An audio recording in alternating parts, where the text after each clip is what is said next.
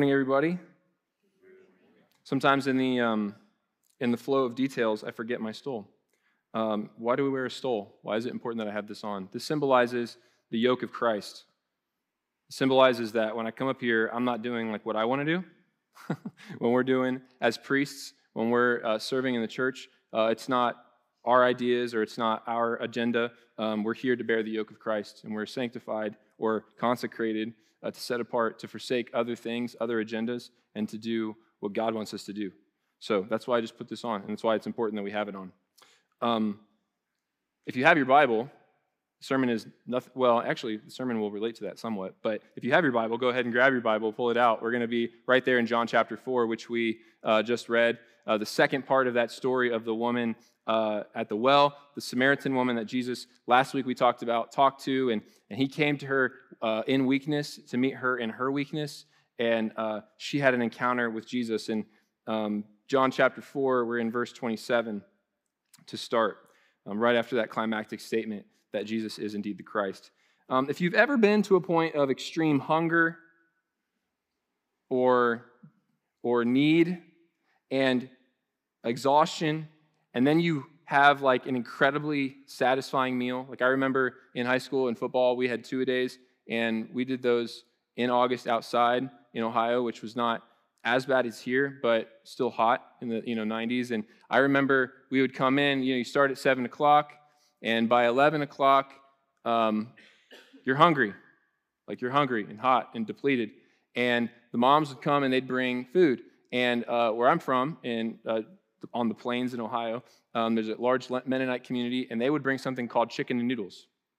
And there's a secret ingredient of chicken and noodles, which is mashed potatoes, which doesn't make any sense. But they would make mashed potatoes, and you'd get a big old scoop of mashed potatoes at the bottom of the bowl, and then you'd get a big old scoop of chicken and noodle soup, but it was more noodly and less soupy. You get that right on top, and you talk about being filled up. I mean, it's like having a brick in your belly for the next 4 hours, but that just like, and then they'd make this homemade Gatorade, or not homemade, they do the powder and the thing, stir it up. We'd drink a gallon of that. You talk about feeling full, and there's like some nostalgia, there's some satisfaction. It's like, oh, chicken and noodles is incredible. Well, it's actually not like culinarily, it's not an incredible meal. That's not incredible, right? It's like they might have put pepper on it, I don't know, but it was just very basic, right?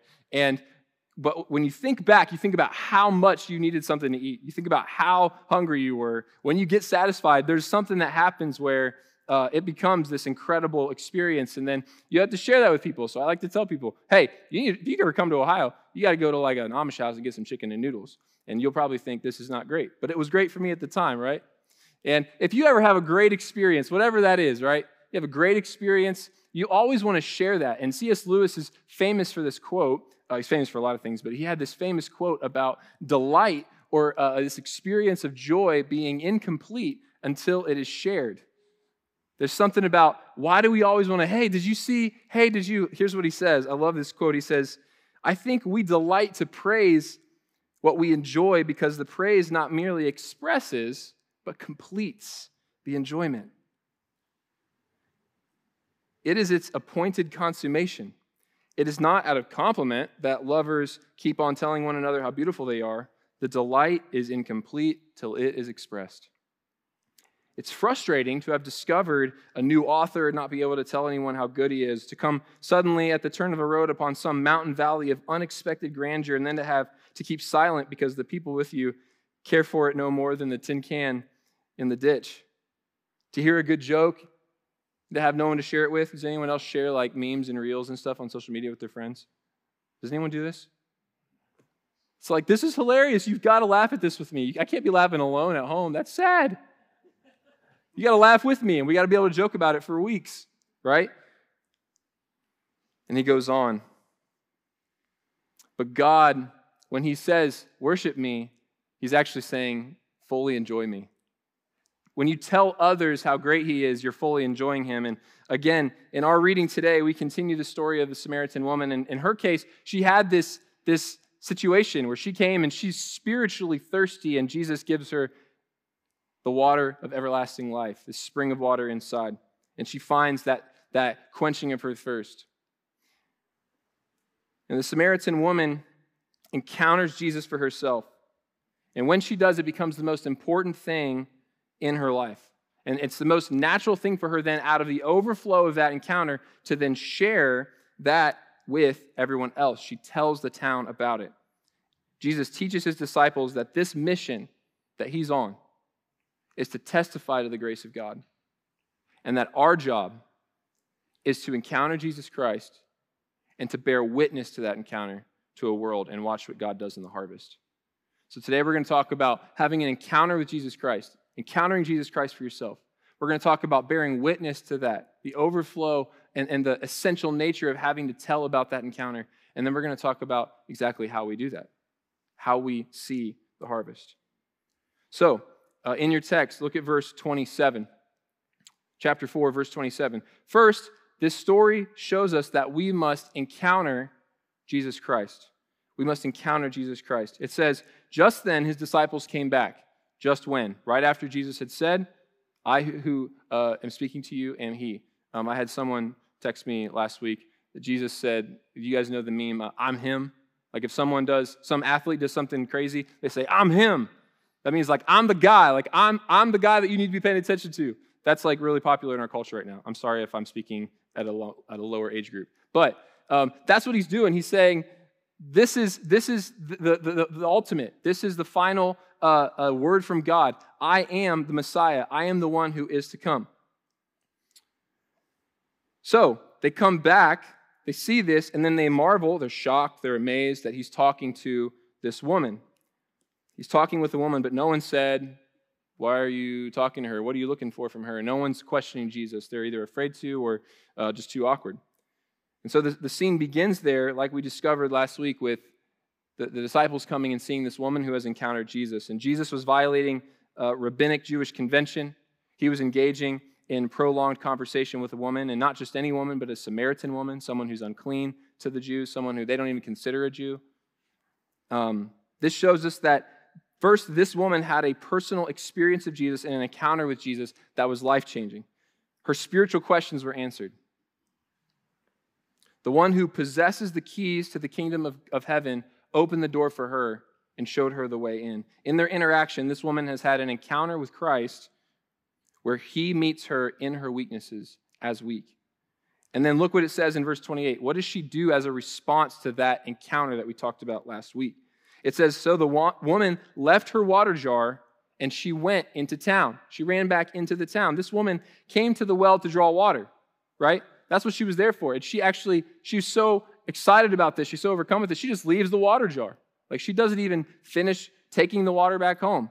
So everything else, maybe she was drawing water because she was out. I don't know what she's drawing water for, but she needed it enough to go out there in the heat and get it. And that became less important than the experience and the encounter with Jesus Christ that she just had.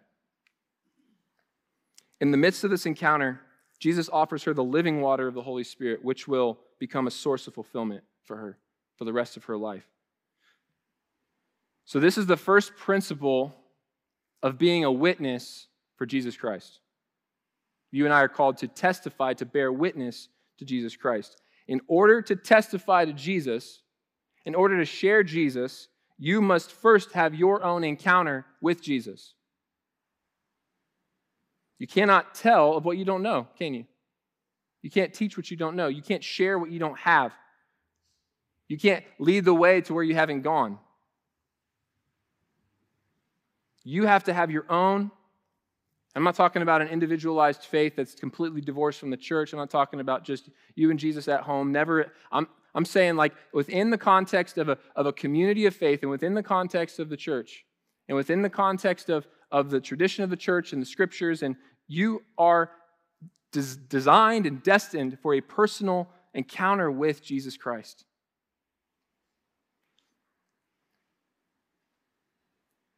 You have to be changed by him. And so what does it mean to encounter Jesus? What do I mean by that? And what does this woman experience?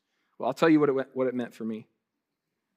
If I had not encountered Jesus, if he had not found me and dragged me out of the filth, out of the pain, out of selfishness, out of self-loathing or insecurity that was masquerading as egotistical bravado, if he hadn't rescued me, I would be so lost. I'd be just another fool out there running the race, trying to accumulate as much comfort to numb that pain and to prolong death as much as possible, to control my circumstances, leading ultimately to judgment. That's where I would be. But guess what? He found me. He took my insecurity. He took my worthlessness. He took my sin. He took my horrible attempts at trying to fulfill myself. And he took them and gave me freedom. He gave me freedom. He gave me peace. I was a slave to those things. Now I'm a son of God. He forgave me of everything I've done wrong, all the ways that I've screwed it up. And then he awoke in me a hunger and a desire for his glory and for his beauty that won't be quenched until I see him one day. He gave me a new love and a new way of life.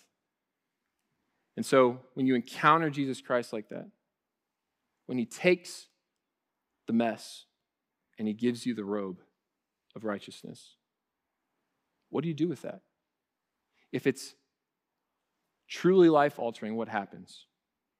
And this is the second lesson then of bearing witness to Christ. After an encounter with Christ, it must become the animating principle of your life. It has to be the primary purpose of your life.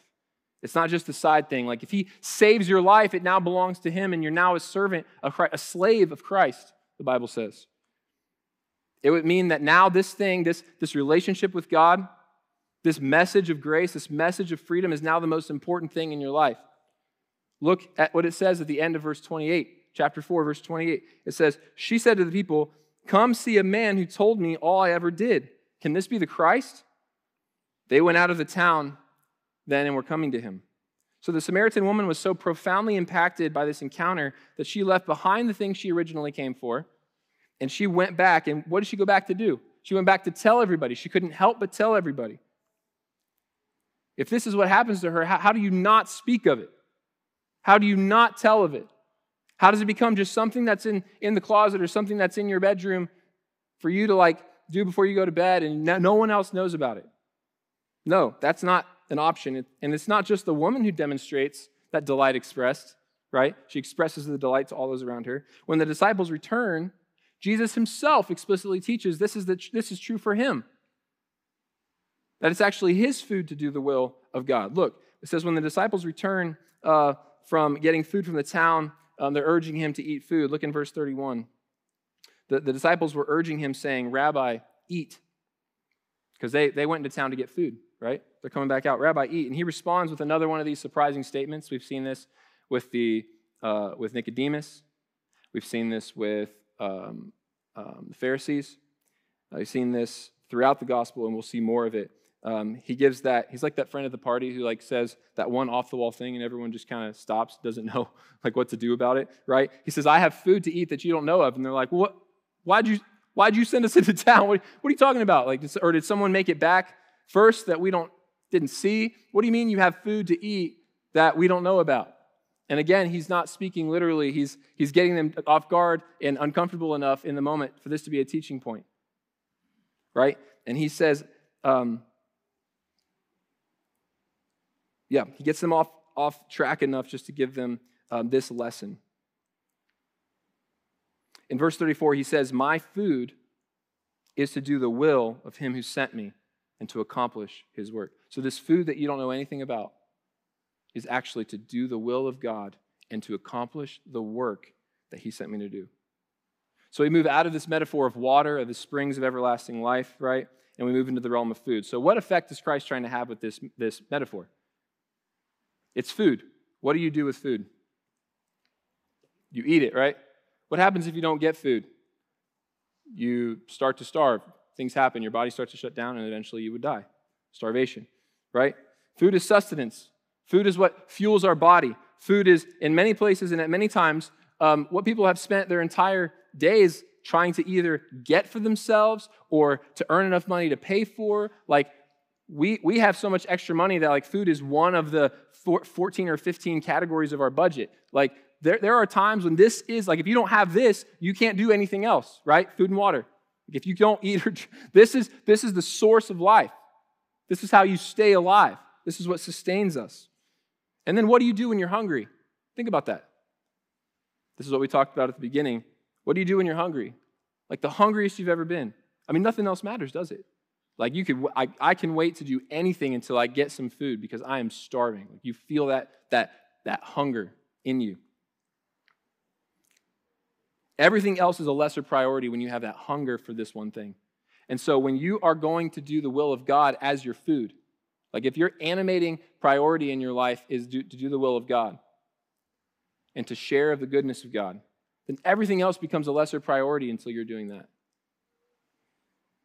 Paul said this about himself in Philippians 3. He talks about his encounter with God. And starting in verse 4, he says, whatever gain I had,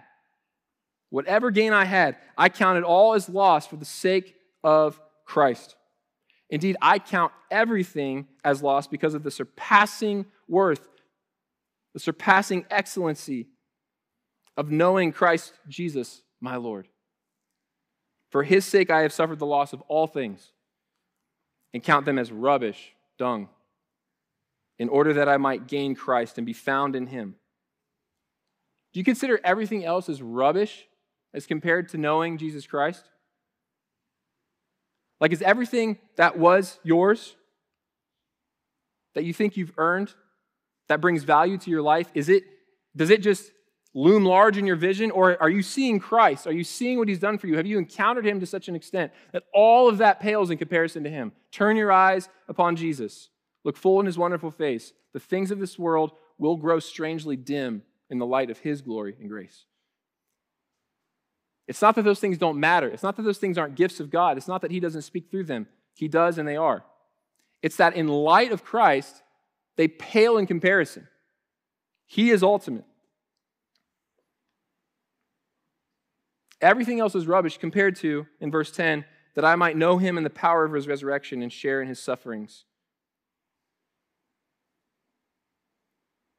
Like the Samaritan woman, for you and for me, Jesus becomes my all, together with the Father whom he reveals and the Spirit whom he sends.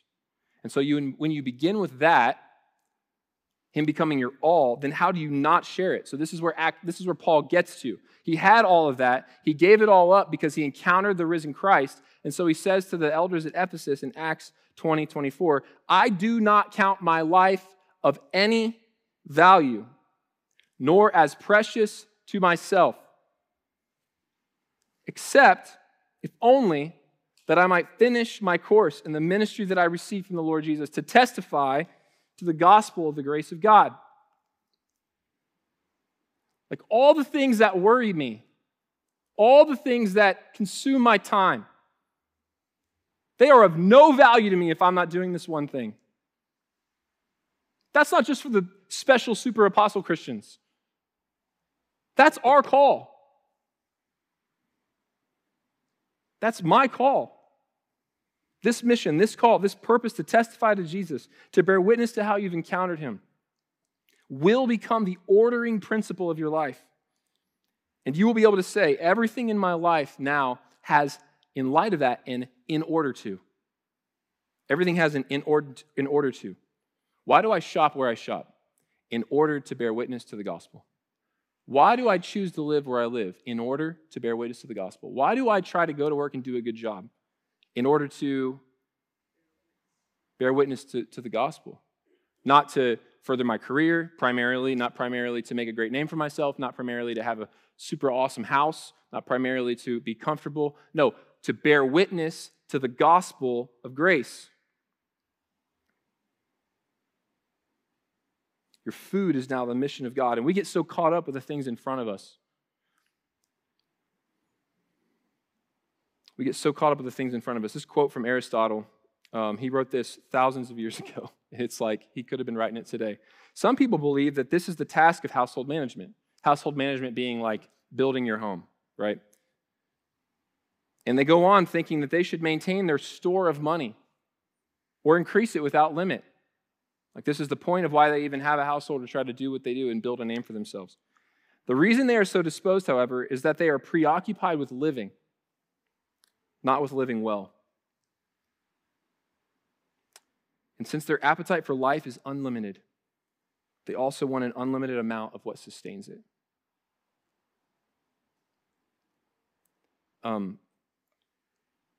We are so concerned with our natural lives that are right in front of us and all the idols that call for our attention that we forget how to live well, and we forget the thing that's of first importance.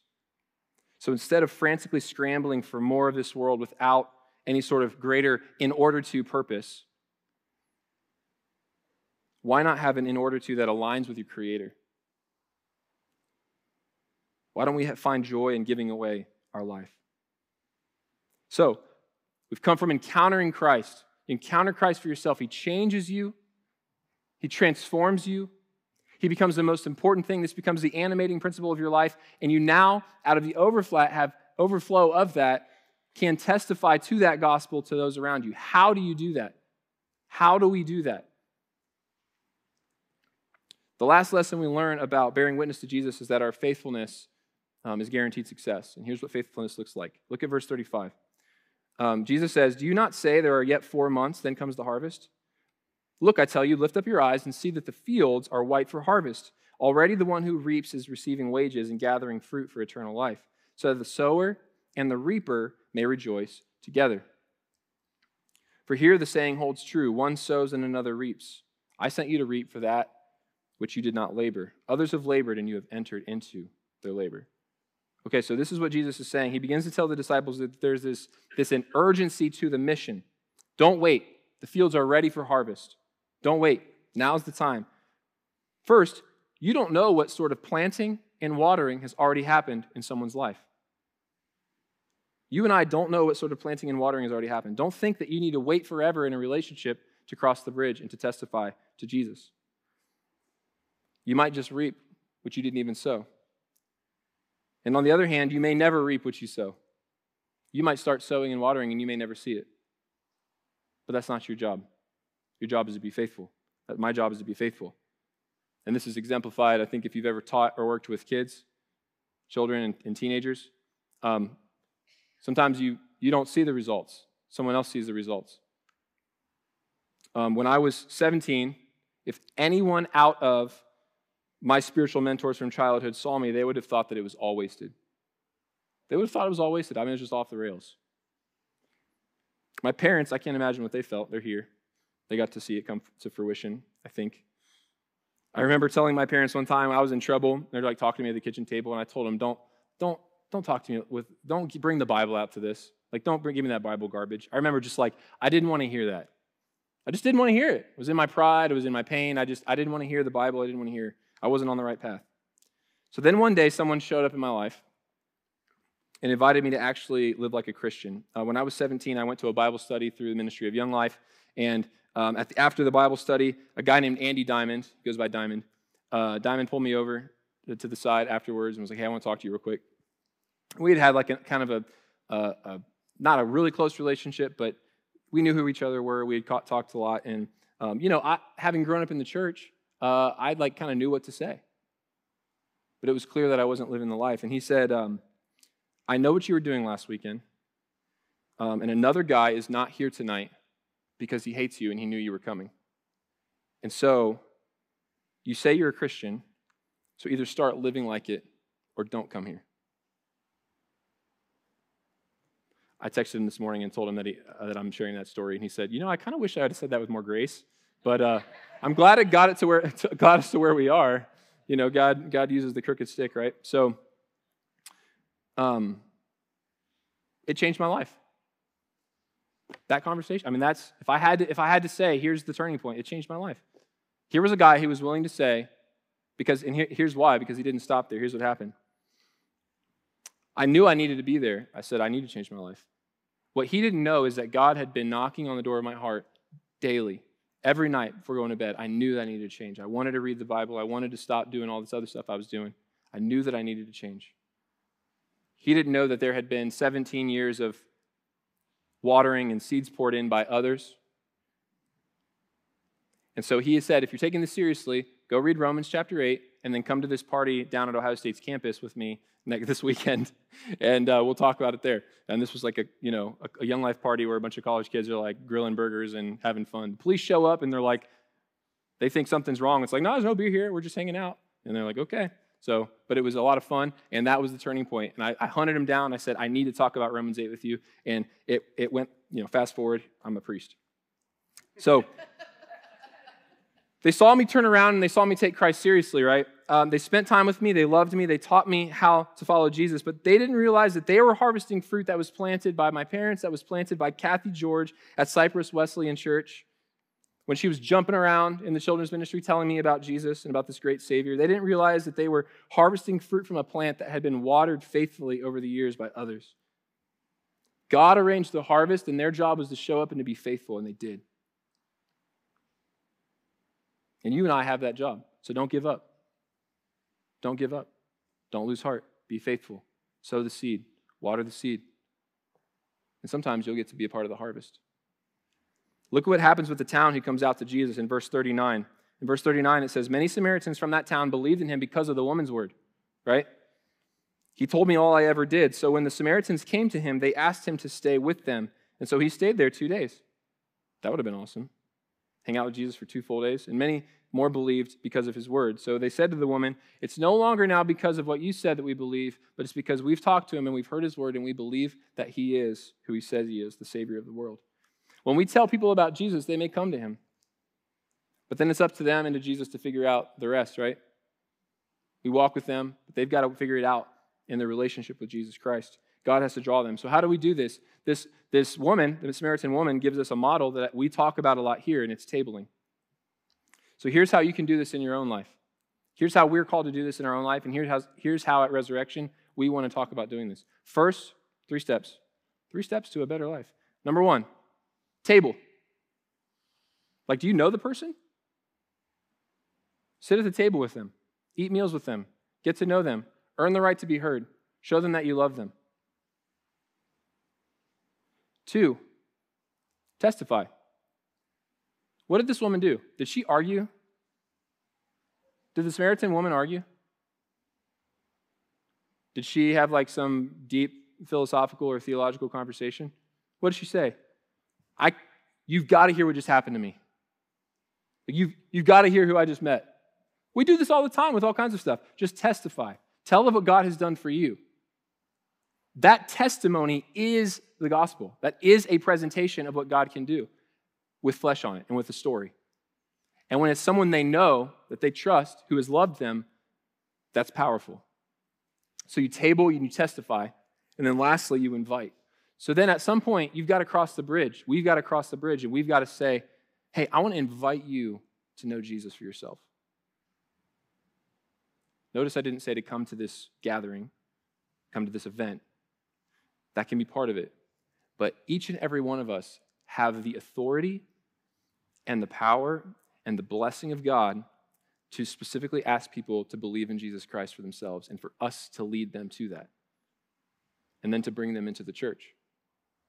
But that specific ask of saying, will you believe in Jesus Christ? Like, will you forsake these other things that we've talked about? You've told me about your family. You've told me about all these other issues. I know I can't solve everything. I'm not pretending I know everything, but will you come to Jesus and let him deal with it with you? Like, will you find your life in him? Make a specific invitation. See, when the woman came and told the people, they trusted her word and that was real faith, but then she invited them, come and see. Come and see this man for yourself. And they came and they saw for themselves and they believed. And so for us, we need to table with people. We need to know what has happened in our own lives. We have to know our own story so that we can table with people with our time and our money and our sphere of influence, and we can then testify to what it is God actually has done in our lives. And then having done that and built that bridge and earned that right to be heard, we can invite them into a fellowship and relationship with Jesus and into the church. We're not doing that for our own good, but we're doing that for the glory of God. We're doing that because we love them, and we're just beggars trying to show other beggars where the food is. So that's our call today, to imitate the Samaritan woman. to go and to testify to how we've encountered Jesus Christ and to what he's done for us. To the glory of God the Father, God the Son, and God the Holy Spirit. Amen.